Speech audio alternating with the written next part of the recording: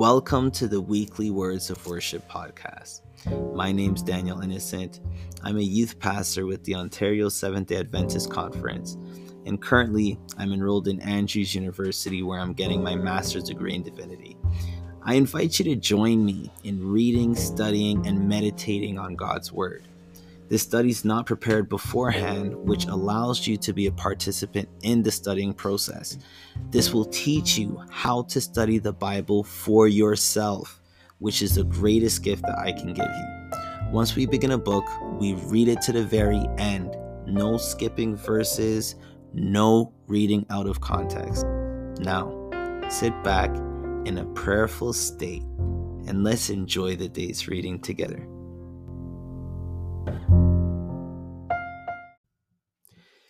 Heavenly Father, we thank you so much, Lord, for this day and for allowing us to be alive and allowing us to be here. And Lord, just for who you are and how awesome you are and how great you are, and especially how great you've been to us. Truly, Lord, you're an amazing God, and we love you with all our hearts. And as we come to your word, we ask, Lord, that you would speak to us, that you would make your word speak to us, that we would understand, and that we would allow that understanding to change the way that we live, and we would apply the things that we learn to our lives. In Jesus' name we pray. Amen. Last time we spoke about something very interesting, and I've been very excited to continue this conversation. We were reading not First John, but John chapter 1, verse 18, which says, "No one has seen God at any time." And we spent most of our time focusing on that no one has seen God at any time. But today we're going to talk more about the second part of the verse, which says, the only begotten Son, who is in the bosom of the Father. What is that saying? Okay, so first of all, the only begotten Son. We know that there is only one only begotten Son. Okay, God has many children, but Jesus is the only begotten, right? So Jesus is special, right? He's not like, even though obviously he became a man, but Jesus is also God, right? So it's different, clearly, right? Jesus is the only begotten Son, one of one. There is no one like him in the entire universe, right? Which separates him from everybody else.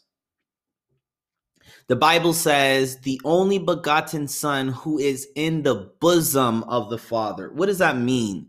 Okay. Bosom of the Father is I don't know if this would qualify as a figure of speech. It might be able to loosely qualify as a figure of speech, but it just means close to the heart, right? Close to the heart. Somebody who you hold close, right? Like your newborn baby, how close you are. And when you're holding your baby and just hugging up the baby, or if you just bought a puppy, the way you just hug it up, you love it up. And this is showing the type of relationship that Jesus has with the Father, a loving relationship, which makes complete sense because God is love, right? And the same love that Jesus receives from the Father is a love that he gives to us, and so on and so forth. So the Bible says the only begotten Son who is in the bosom of the Father, or who is extremely close to the Father, he has declared him. What is that saying? Okay, so let's bring this verse together. First of all, no one has seen God. So we're talking about the way, I'm looking for the word, the senses. Yes, we're talking about our senses, right? Sight is a sense, right? It's a way that we can take in information, our senses, right? Sight, taste, which ones are it? Sight, taste, touch, smell, hearing. Yes, I think that's it. I think I got them, the five senses. That's right. So the Bible says that no one has seen God, but Jesus has declared him. We understand why we are unable to see God. That's what we covered yesterday. When it says that Christ has declared him, it's saying that Jesus is the one who glorifies his name, right? Who preaches his name, who proclaims his name. And remember when we studied what is glory, we saw that glory is comprised of three things: God's goodness, the proclamation of his name, and the fact that he will be gracious to whom he will be gracious, and he will have compassion on whom he will have compassion. That is what the glory of God is defined as being. And so Jesus is now fulfilling that second part of the glory, which is the proclamation of his name. And even though the world didn't see Christ, or not that they didn't see Christ, that they didn't see God, Jesus is proclaiming, he's declaring who he is. So not only in what he does, not only in what he says, but also in what he does. He declares the Father. How is that? Because Jesus is the fullness of the glory of God, right? What does that mean? So Jesus is the embodiment. So if you could make, let's say you had the ability to make a person out of your wrath, or to make a person out of your mercy, or to make a person out of your joyfulness, to take a component of your personality, and somebody would actually be personified from it, right? Now we know that Jesus has always existed. He didn't come into existence, right? In the beginning was the Word, and the Word was with God, and the Word was God. He was in the beginning with God. We went through all of this, right? I have to learn to put my phone on Do Not Disturb for moments just like this. Right? So we know that. And when Jesus is declaring the Lord, he's declaring the Lord in everything that he says, and he's declaring the Lord in everything that he does. And this is what we are also supposed to do. We declare him. We proclaim who he is by the way that we treat each other. We proclaim who he is by the way that we relate to each other. And that's by love. So Jesus is declaring to us, he's the one who allows us to know who God is. Jesus is the one who allows us to know. You know, when I was a kid, very interesting, it was always easy for me to connect with Jesus. But I felt almost like this type of separation with the Father and the Holy Spirit, just because I didn't really have understanding of them. But Jesus is, easy to understand. We see the stories of Jesus. Jesus tells us how he feels about things, and he tells us what he thinks, and he gives us messages of encouragement. And, for me, it was just Jesus, Jesus, Jesus, right? But when I came to the realization that Jesus is the representation of who God is, it helped me to see that it's not like Jesus is a representative who is saving us from the person who is actually mad at us, which is a father. That's not what it is. It's Jesus comes on earth, and his coming on earth is a demonstration of how the Father feels about us, because the Father is the one who sent Jesus on the mission to rescue us. God so loved the world that he gave his only begotten Son, so that whosoever believes in him shall not perish, but will have everlasting life. The Heavenly Father wants us to believe in the Son, but it's because of how much the Father has loved us that he even sent Jesus in the first place. So don't think that this is just Jesus who loves us and not the Father and the Holy Spirit. God loves us. God greatly loves us. Right? And Jesus declares that to the world. If it wasn't clear before, with the coming of Jesus, it's very clear. You know, sometimes when we read the Old Testament, we're not sure. Now we know, obviously, the Bible says that God is good, and we believe that he's good. But, you know, some of the stories that, you know, you read can really trouble you. You know what I mean?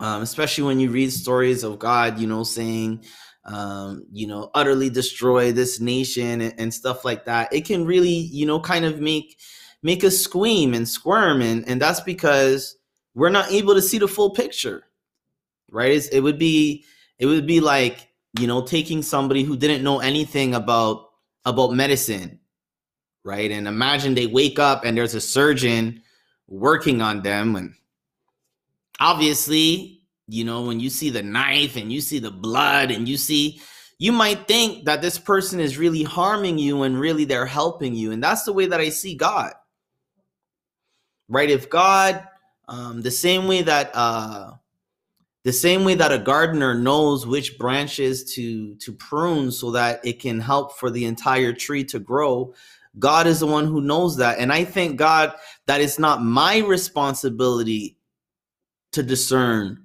who lives and who dies and who goes forward and who stops, right? The Bible says not even a sparrow falls without God's knowing, without his willing, right? So if his eye is on the sparrow, we know that he's watching us. And if Jesus has come onto the earth, and Jesus has been so loving towards us, and Jesus is a representation of God. Jesus is God, and Jesus was a representation of how God feels about us, then we know that God loves us. Verse 19, now this is a testimony of John, when the Jews sent priests and Levites from Jerusalem to ask him, who are you?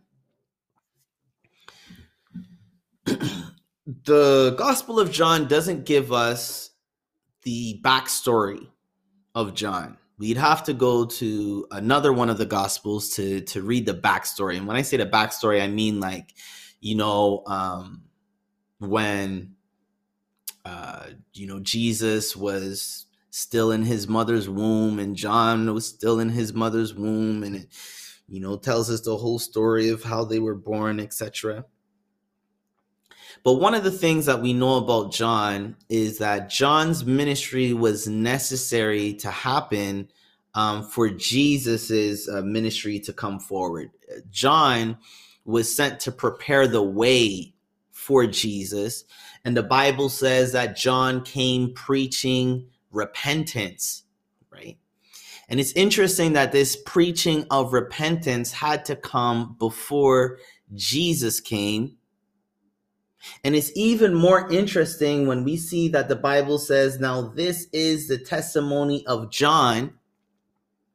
Remember, when the Bible says that he came to be a witness to the light, he came to be a testifier of the light. That is what he is testifying about. He's telling people that there is a light that shines in the darkness. There is a light that breaks the darkness. There is a hope. Remember, these people are in oppression, under Roman rule, needing hope.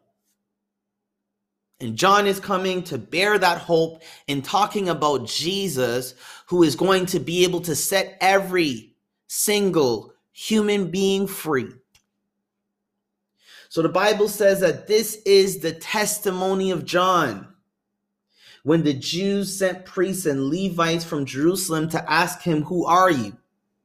They're asking him, who are you? Because of all the miracles that John has been doing, because of all the baptisms that John has been giving, and people are suspecting that John is the Christ. You know, it's interesting. As a spiritual leader, one of the most difficult things that I deal with is making sure that people understand that they are not my disciple, they're a disciple of Jesus. And I know that sounds kind of strange, because who would ever want to be my disciple in the first place? I wouldn't want to be. You know what I mean? Let me follow God, right? I invite you to follow God with me, right? We could hold hands and follow him together. But that being said, anyways, let me stop getting off on the tangent. Let me come back to the point. So they're asking, who are you? Because, as a spiritual leader, when you're showing somebody the Bible and you're teaching somebody the Bible and they're feeling that connection to God, sometimes they can confuse that connection to God and assume that they need you to be able to feel that connection to God, right? Because every time that they sit down with you, it's like the Bible is more clear. When they pray with you, it's like they're seeing that things are happening. And, sometimes people get this false idea that for the person that they're looking up to, whether that be their pastor or the person who is giving them Bible studies, that this person is like, so quintessential to their life and to their relationship with God. And they don't know what they would do, spiritually speaking, without this individual. And that is very dangerous. That is not a good thing. That is something that I vehemently discourage. There is now one mediator between Christ and man, and that is Jesus.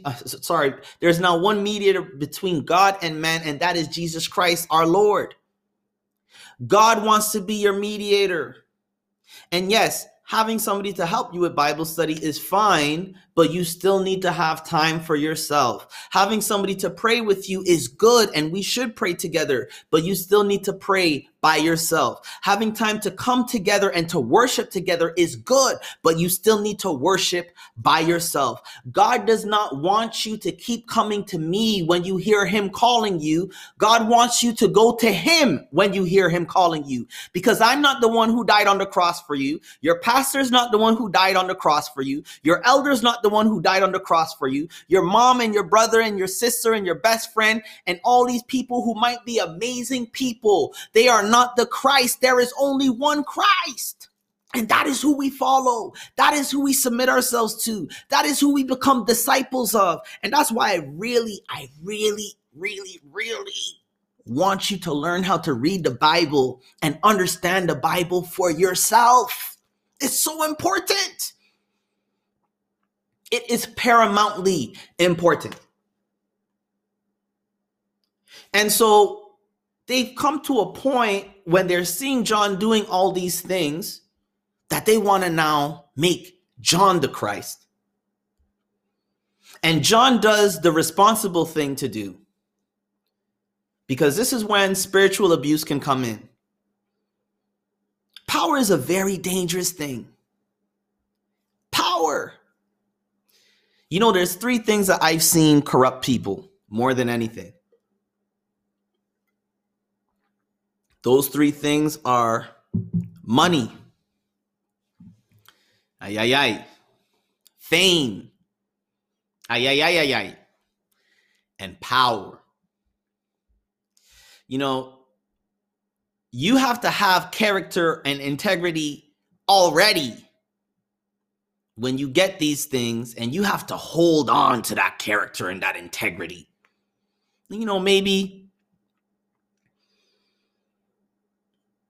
Maybe it's hard for others to understand how the extremely rich, go about life, because, we still have all these bills to pay, right?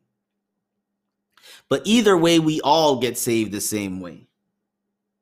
And so John comes to testify of Jesus, but John does the responsible thing in that when people want to put John on a pedestal higher than the one that he should be on, John doesn't accept it. And we'll see.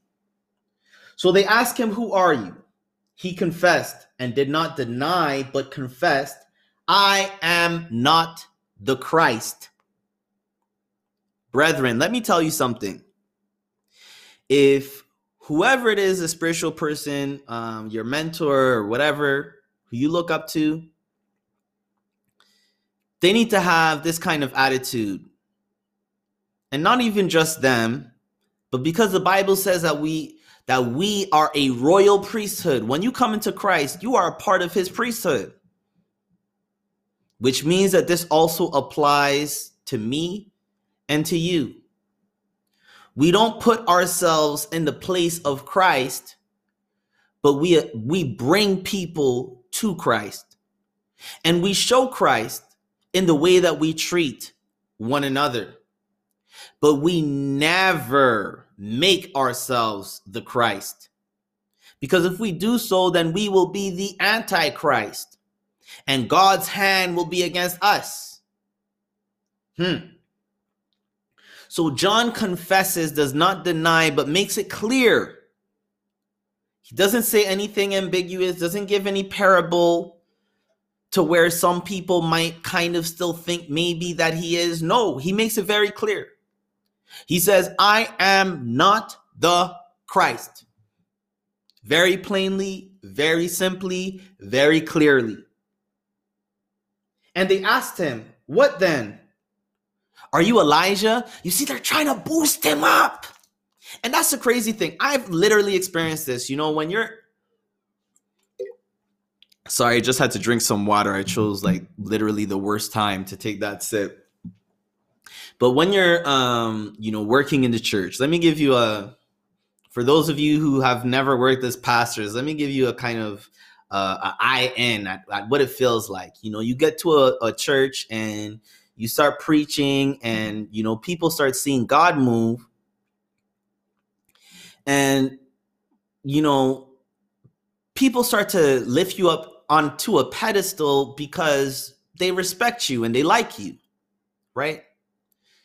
But the problem is you're still a human being, just like them, right? You have struggles just like them. And if you allow them to continue to deify you, to make you into a god in their minds, not only are you setting them up for failure because you're leading them away from the Christ by leading them towards yourself, but you're setting up yourself for failure because none of us are able to stand up to that standard that God is. God is the standard. How can you be, how am I supposed to be as perfect as God is? How am I supposed to be as wonderful as God is? I'm not even going to try to be. And even after that, they're still trying to boost him up to make him bigger than what he is. You know, when you're being successful, and people are seeing that you're being successful and that you're not being successful, when you're succeeding and people are seeing that you're succeeding, it's important to remain humble. You know, as people are chanting and are praising you, always remember that the same crowd of people that chanted Hosanna to Jesus is the same crowd of people who chanted crucify him. Always remember that. So don't fall in love with the admiration of the people, with the cheering of the people, with the adulation and the praise of the people. That's what happened to King Saul, right? If you read in 1 Samuel, you'll see a story of a man named Saul, who was from the least of the tribes of Israel, Benjamin, who was from the least of the families in the tribes of Benjamin. And he was chosen to be the very first king of Israel. And you see, this exact concept is where he failed. When Saul was being lifted up and put onto a pedestal, Saul never checked himself and he never checked the people. He never corrected them to be placed in the place where he was supposed to be, but he got addicted to being elevated. He got addicted to being praised. He got addicted to this feeling similar to worship. This is the same thing that happened for Satan, right? Satan wanted to be worshipped. He wanted to be worshipped. He wanted for the angels to bow down to him too. And Saul is becoming addicted to this praise, to this, all of this positive reinforcement. And then he hears Saul has killed his thousands and David his 10,000. And then, one day a giant, well, matter of fact, this actually happened before that. The reason why they were saying that is because Saul, even though the Bible says that he was taller than everyone in Israel, right? The next tallest person in Israel, their head would have only reached up to Saul's shoulder. So if there was anybody who was supposed to stand up and fight Goliath, it was supposed to be Saul, right? But who's going to fight Goliath? The Goliath is like 9 feet tall. And if you want to know how tall that is in proportion, if you look up on the internet a picture of Shaquille O'Neal standing beside Kevin Hart, the same difference in height between Shaquille O'Neal and Kevin Hart. And Kevin Hart is like, I don't want to over exaggerate, but I'm not looking at the picture right now. I'm pretty sure Kevin Hart doesn't even reach the man's nipple in height.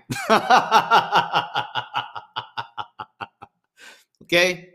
But the same disparity in proportion between Kevin Hart's height and Shaquille O'Neal's height is the same difference in height between Shaquille O'Neal and Goliath. So Shaq would look like a dwarf beside Goliath. Saul was afraid, right? He wanted to praise, but he couldn't live up to it. And the truth is, none of us can. And that's why we shouldn't be addicted to it or to be seeking after it. And unfortunately, when David comes and he fights off Goliath, he is victorious. Saul hears a new slogan. Saul has killed his thousands and David his 10,000s. Saul allows that jealousy to consume him because he wants to be the one on the pedestal. And God takes the kingdom from Saul's hands and he gives the kingdom to David. Be very careful about being addicted to people's praise. Listen, the praise of people is here today and it's gone tomorrow. So John the Baptist does not care about their praise, right? He doesn't care. He's not trying to be lifted up to a pedestal that's above where he is. He says to them very plainly, I'm not the Christ. And then he says to them well, we haven't even got to that part, but when they asked him, what then? Are you Elijah? In verse 21, what does he say? He says, I am not. They say, are you a prophet? He answered, no. He's saying pretty much what he's trying to say is just relax. You see what I'm saying? Right?